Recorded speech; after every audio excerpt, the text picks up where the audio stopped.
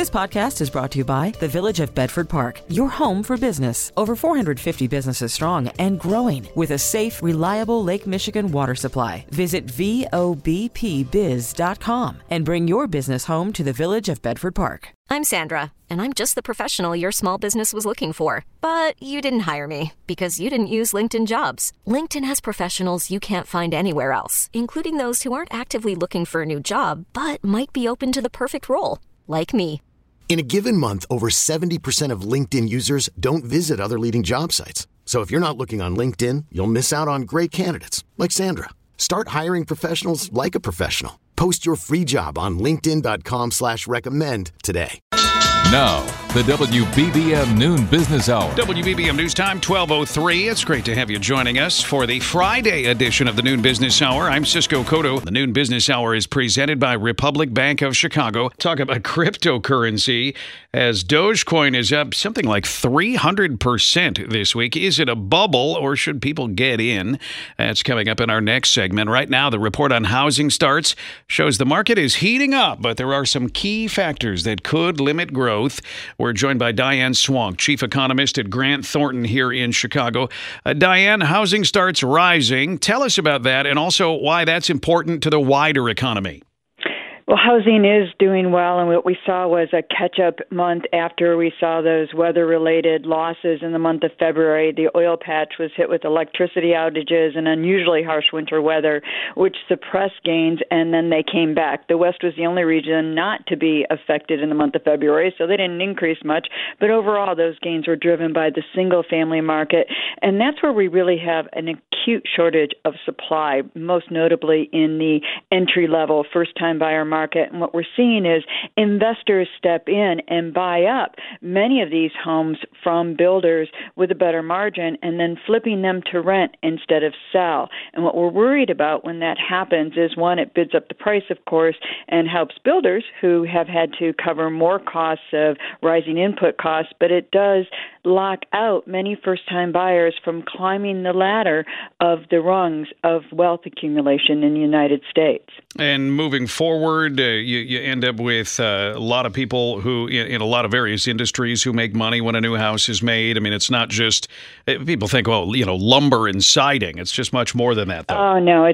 There's nothing, anyone who's ever bought a house knows there's nothing that triggers more consumer spending in the U.S. economy and more collateral activity than home building. It is one of those things that just triggers a whole domino of effects in the U.S. economy. And it's also one of the reasons why we're seeing so much strong spending on all kinds of consumer goods, even as we're starting to see some of that pent-up demand unleashed for vacations and discretionary services out there, because people are filling the homes they just bought or remodeling homes they still have, or trying to get their home offices up to speed still a year into the pandemic. When we talk about consumer sentiment, you got people who are feeling pretty good. Does that necessarily mean they're going to be spending more money? Well, it doesn't necessarily mean they're going to be spending it, but the reason they're feeling good does necessarily mean it. Not only did we have almost 1 million new jobs created with revisions in the month of March, we also saw all those stimulus checks handed out. Many of them were saved, and that is helping repair consumer balance sheets in a way that we've not seen in the past. But also those at the lower end of the income strata, we know that much more of that money was actually spent. And that's important because one thing we saw at the end of the year, before we saw yet 2 more rounds of stimulus and emergency aid, was hunger and homelessness, particularly for children, was escalating at an very alarming pace, and it was really getting to be an extremely tragic story. We've unwound the hunger problem by quite a bit, not cured it, but that is really important when we're talking about the well-being of our next generation. Thanks so much. Really good insight. Diane Swonk, chief economist at Grant Thornton here in Chicago. Coming up, we're going to talk about whether there's a cryptocurrency bubble going on as Dogecoin just seems to keep on rising. Is it a bubble or should you get in? Dogecoin has grown 300% in a week. That is putting some investors on edge. We welcome Jeff Kilberg, CEO of KKM Financial. Jeff, Dogecoin, I don't know, not that long ago it was a nickel. Now it's been almost up to 50 cents. Is this a bubble here? It is a little frothy, but Dogecoin up about 462% in the last 7 days. You're absolutely right. And it's remarkable to see how it's vaulted some of the other cryptocurrencies. It's gone ahead from a market cap perspective, ahead of Polkadot, ahead of Litecoin, ahead of Tron, a lot of these names, and you're hearing about different cryptocurrencies. But what really illuminated, or what's the real surge? I know there's been a lot of conversation from Elon Musk, the CEO of Tesla. He loves Dogecoin. We actually heard some Slim Jim, the meat stick that we like to snap into. They talked about their Dogecoin strategy. So you're seeing more of this global adoption of the cryptocurrencies, but up 462% in 7 days. Yes, it does seem a little bit over its skis, but nonetheless, you are seeing more and more people come in, and this is all in the wake of Coinbase. The big Coinbase, not IPO, it was actually a direct listing, Cisco, and that direct listing is allowing folks, about 56 million users currently, to access about 90 different cryptocurrencies. So this broad swath adoption, that's putting a big move higher in all these different cryptocurrencies. When I look at my top 10 list, if it's Bitcoin, Ethereum, pick your cryptocurrency, they're all up on this 7-day change. That's what makes me wonder if this is sort of a short-term bubble, because now you have a bunch of people who either didn't know what Dogecoin was, or they saw that it was a nickel not long ago, didn't think it was going to go anywhere, and now they're all rushing, trying to get an account open so they can buy it. Well, that's right. And it's funny because Dogecoin started back in 2013, a bit of a joke. And now all of a sudden that cryptocurrency is north of $40 billion. So no matter how you're approaching it, we get more excited. We actually run a model at KKM on how to own companies that have direct or indirect exposure to Bitcoin and cryptocurrency. Think of like a PayPal, think of a Square, think of a MicroStrategy. But if you're actually going to be dabbling inside of these different cryptocurrencies, if you have an account at Coinbase, you do have to be considerate of the volatility. It's massive volatility. If you're used to trading stocks or even bonds, this is a completely different ballgame. I think there's a lot of opportunity. I think we're in the first couple innings of cryptocurrencies, and we do see this global adoption, but there's going to be massive volatility. It's not going to be a straight line. The trajectory is higher, Cisco, but be very careful and come in very slowly. Maybe have some diversification in some of these coins. Yeah, you mentioned there are several coins, and so that's what's kind of charm. Well, I kind of go back to supply and demand. You have to be able to utilize some of the metrics that a typical traditional investor utilizes. So if you talk about supply and demand, if you trade energy stocks, if you understand the crude oil market, apply those metrics into the cryptocurrency. Let's talk about Bitcoin for a second. There's 21 million possible Bitcoins. They're still being mined every day, every second. But right now, there's a total potential for 21 million Bitcoins. And that's not going to really max out at 21 million Bitcoins for a couple more years, possibly 10 more years. But there's 46 million millionaires in the United States. So just that math alone, Cisco, every millionaire can't even own one Bitcoin. So the supply demand, understand what the supply is. If it's Dogecoin, if it's Polkadot, if it's Litecoin, understand the supply component and how this mining is actually transpiring, because that's going to give you a better understanding of how, as much as it can go up 462% in 7 days, it has the ability to retrace 50, 60% in a couple of days. But that supply, that's going to help you make a determination on which potential exposure to cryptocurrencies you should have in your portfolio. And yet, for people who don't understand that, they don't even get what cryptocurrencies are. I mean, there's a lot of people who fall into that camp, yet they're feeling this pressure, as financial advisors say, you have to have at least a little crypto, and their friends are talking about it, and they have an app open, and they're showing what they're making. And it seems like that's making people who don't really understand it still feel like they have to somehow get into it. Well, I think there's a lot of great websites. We have great conversations like this, Cisco. We're going to continue this cryptocurrency conversation. But I think a fundamental understanding of what blockchain is, what Bitcoin is, the service it provides, the whole theme of decentralized finance, that's trying to strip out a lot of the intermediaries, trying to get rid of the banks, trying to get rid of some of the middlemen. So this was all in the wake of the Great Recession in 2008. That's where cryptocurrencies were born. So I still think we're in the first couple innings there, but you have to have a fundamental understanding of what does blockchain, Bitcoin, Ethereum, what do this technology, what does it solve out there? And if you can get your arms around that, then you'll have a better understanding of what coins potentially could provide you some exposure to the cryptocurrency moving forward. All right. Thanks so much. Jeff Kilberg, CEO, KKM Financial. Up next, Morgan Stanley beats the street with its latest report. A deposit for your future. The WBBM Noon Business Hour continues. Morgan Stanley has topped earnings estimates with its latest report. Joining us to talk about it on the McGrath Lexus Business Line, Dick Bove, financial strategist for New York-based Odeon Capital Group. Dick, it's always good to get your insight on this. What's going on with Morgan Stanley? Well, I think it's the growth in money supply. In other words, we're in a situation where the Federal Reserve has been increasing the money supply at a rate right now which is 26% year over year. And I've never, ever seen money supply growth at that rate. In fact, over the last 2 years, money supply has grown 10 times faster than the growth in the U.S. economy. So if you're an intermediary of money, which Goldman Sachs and Morgan Stanley are, you're going to benefit enormously by the increase in this money supply. Number one, you're going to find that your asset management businesses are growing because there's more money going in, and you're getting a percentage off the top there. Number two, you're going to see trading activity pick up pretty substantially because there's going to be more money being traded in the market. And number three, you're going to actually see an increase in your investment banking activity because essentially more companies will be going to market seeking the money which is out there.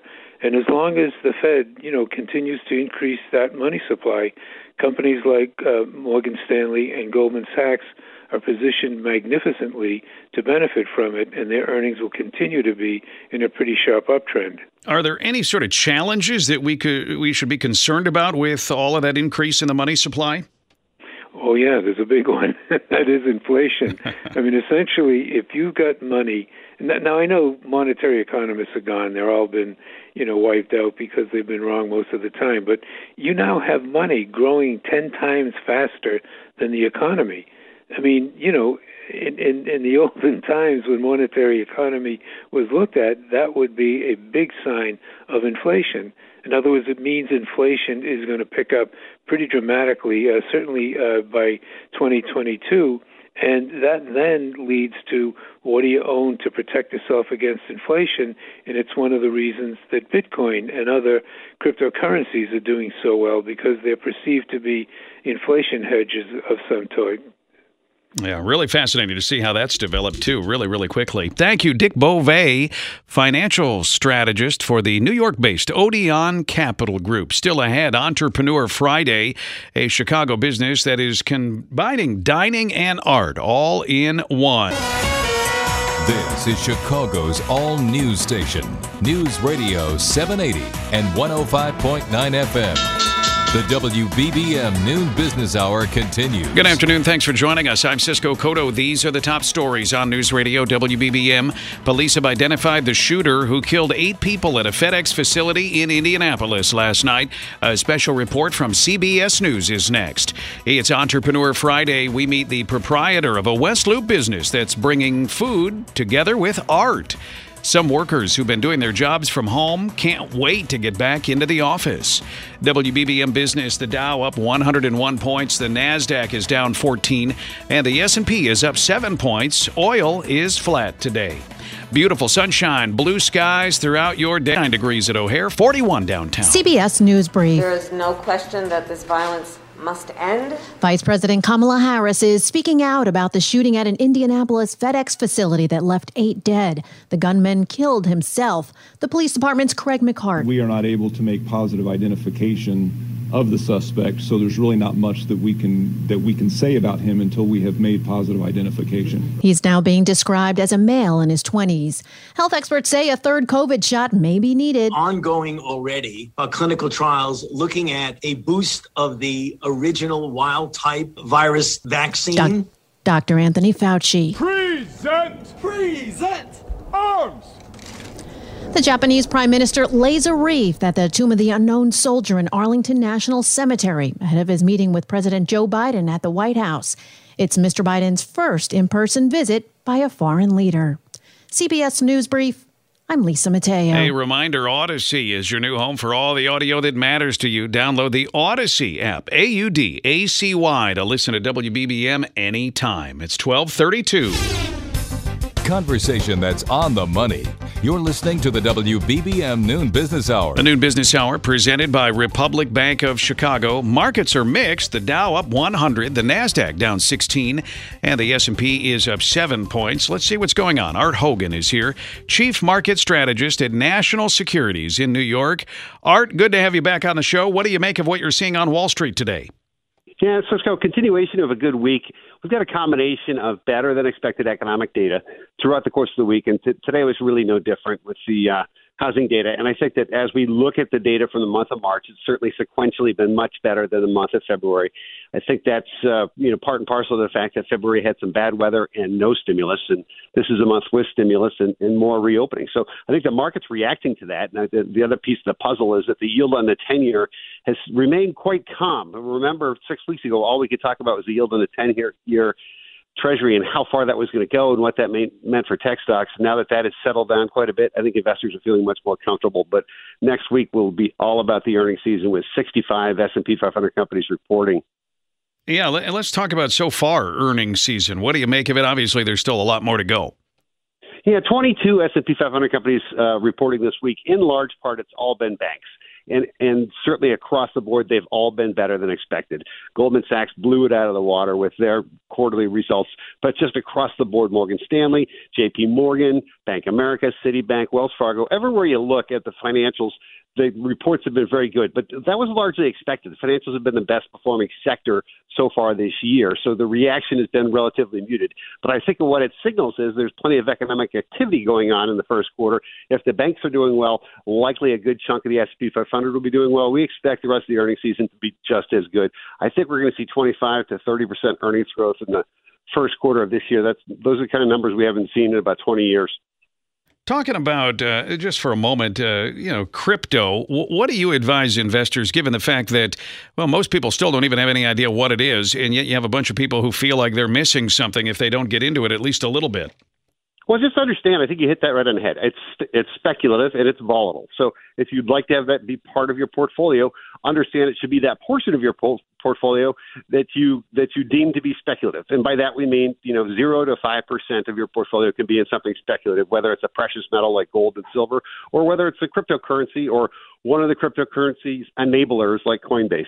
Just remember, it's going to whip around. We've seen 80% drawdowns in the cryptocurrency world over the course of the last 3 years. So it's not for widows and orphans, and it's certainly not for the faint of heart. But if you feel like you're missing out, keep your position sizes small. So what you're saying is I should empty my 401k and put it all in crypto. Am I understanding that right? That's exactly what I'm not telling you to do, my friend. But what I would tell you to do is if you're feeling like something speculative, I can guarantee that the Sox are going to win this weekend as the Chicago White Sox and the Boston Red Sox are playing a 4-game series. So we know if you take the Sox, you're going to win. All right. Yeah, that seems actually like a safer bet for sure. So let's talk about going forward here. You got a lot of inflation worries. How should that impact our investing? Well, I would tell you this. We are certainly going to see more inflation, not less, as we work our way through the summer. The CPI, which came out this week, was not as inflationary as the PPI was, but eventually they catch up to each other.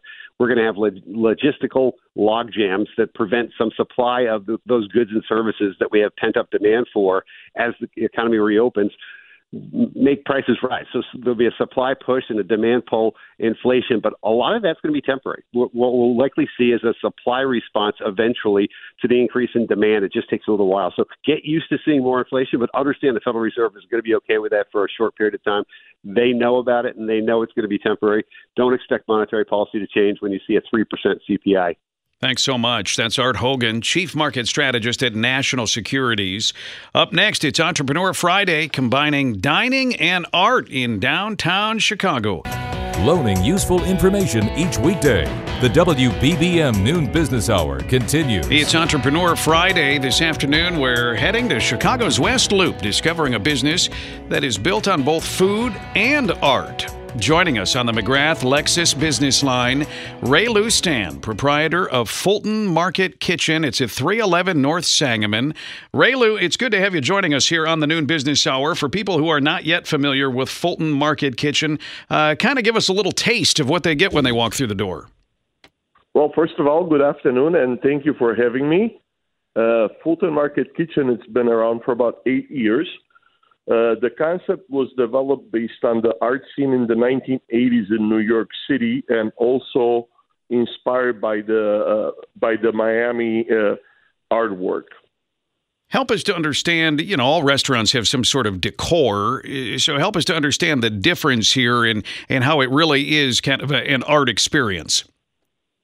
So we started off with a couple of very reputable street artists, Ernie Vallis out of New York, which now lives in Miami, and another gentleman, his name is Eric DeBat from Chicago, from Logan Square. So you walk in and you see this entire wall that they're just street art, right? It's very unique. It stands apart. You come here, you will remember it. We also have an art program where we rotate artists and display their artwork. We used to, prior to COVID, obviously, we used to have weekly live painters from the community, and we've always been a great supporter of the artists in our community, as well as the way I look at it, food is art, painting is art. It takes a lot of creativity to put it together. And coming together, because it's an entrepreneur segment, so we want to talk to the people thinking about starting businesses. What led you to do this? I mean, something about, well, okay, great food, that's one thing, but do you need something else to make you stand out, to be different? Is that what led to this? Well, first you got to love the business, because if you don't love the business, you should find something that you love and just dive into it. So for me, it's the love of the restaurant business. It's interesting, it's creative, it's fun. I enjoy working with these individuals in my team, from the chef to the mixologist to my GM and the rest of the staff. So I got started in this by pure coincidence. I made an investment in 2005 in at the time a nightclub, and I just kept on going. And so tell us, now that you've been doing this for a while, what's maybe some lessons you've learned being in the restaurant business? Lessons. Always have plenty of reserves. I like to have 5 to 6 months worth of reserves in the operating account. I like to have in my own personal account additional funds, because you know what? You never know, things could go bad. You could have bad weather. It could be a game on TV. It could be any reason could throw your P&L off. Well, for example, you could have a pandemic, right? I mean, that could happen. Well, yes, a pandemic, you're going to need a lot more than 4, 5, 6 months worth of reserves for sure. But it helps. So you need reserves. You never know about those sorts of costs. Anything else you've learned? Because you kind of have a track record now here. There's so many, I could keep you on the phone for 5 hours. Give us one more. How much time do you have? So, listen. When the economy is great and things are rolling, you just roll with the punches and you keep on going. And if you see the opportunity and you think it's an opportunity, you just have to knock it out. There's no question about it. But also, you have to understand that things sometimes could turn, and when they turn, you need to be able to have cash set aside, right? And you need to be able to look at your P&L on a month-to-month basis, decide if something is off, go with your assumptions of whatever your profit margin should be, look at your expenses. We do weekly meetings, and we do monthly meetings with my bookkeeper. But it's very important to look at your numbers. Really good insight, and it really seems like a great place. Kind of the fusion of food and an art gallery. It is Fulton Market Kitchen. That is Ray Lou Stan. He's the proprietor, and he's our Friday entrepreneur. You can get to the restaurant at 311 North Sangamon. Still to come, why some workers are really itching to get back to the office. Cashing in with Conversation.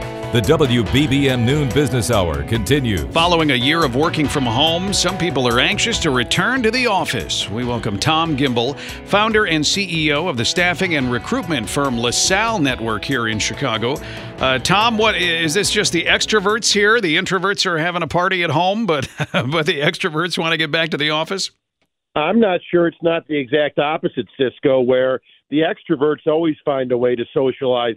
The introverts that used to use work as their only social outlet are now trapped at home. And there was actually an article in the Wall Street Journal earlier in the week about the anxiety and sadness and depression that's hitting kids, but it's also hitting adults. Seems like it's tough virtually to feel like you're really part of a team. You know, you're working on projects, you're trying to get things done, and yet if you're all remote, it's just not the same. Well, the big difference is with the pandemic in the past year versus any other time is that you don't have the other outlets. We've been locked up at home in remote because of the illness or the virus, that there hasn't been lunches and coffees and ball games and going to the beach in the summer last year and those types of things. So if you didn't have work as an outlet for you to get outside, you had nothing. And so I'm optimistic that this summer will be different for those that choose to work remote. But I'm a firm believer that the social outlet you get at work is more than just going into an office to do output. It's about the interaction with your peer group. Yeah, there's something about feeling like you're working from home, almost like you're on home confinement, like you're in a prison where you didn't think that work was an escape, but it really is. Yeah, it's really hard to say you're part of a team but never see your team physically. I mean, imagine being part of an athletic team and always practicing alone and never being with them in real time. You wouldn't have the same mojo with them. And to not have the ability to commute, to walk across the street for a cup of coffee, to be inside, to shoot the breeze at the water cooler. Those are social interactions that our brains have been trained to crave and desire. Even if you don't like everybody, it's a really healthy outlet for us emotionally. Yeah, there really is something to it. A lot of people need to get back to work. Thank you, Tom Gimbel, founder and CEO of the staffing and recruitment firm LaSalle Network. If you missed any part of today's show, you can go to our stream and just skip back to the time you want. There's a pause and rewind function. It works both online and with the Odyssey app. We get it. Attention spans just aren't what they used to be. Heads in social media and eyes on Netflix. But what do people do with their ears? Well, for one, they're listening to audio. Americans spend 4.4 hours with audio every day. Oh, and you want the proof? Well, you just sat through this ad that's now approaching 30 seconds. What could you say to a potential customer in 30 seconds? Let Odyssey put together a media plan tailor-made for your unique marketing needs. Advertise with Odyssey. Visit ads.odyssey.com.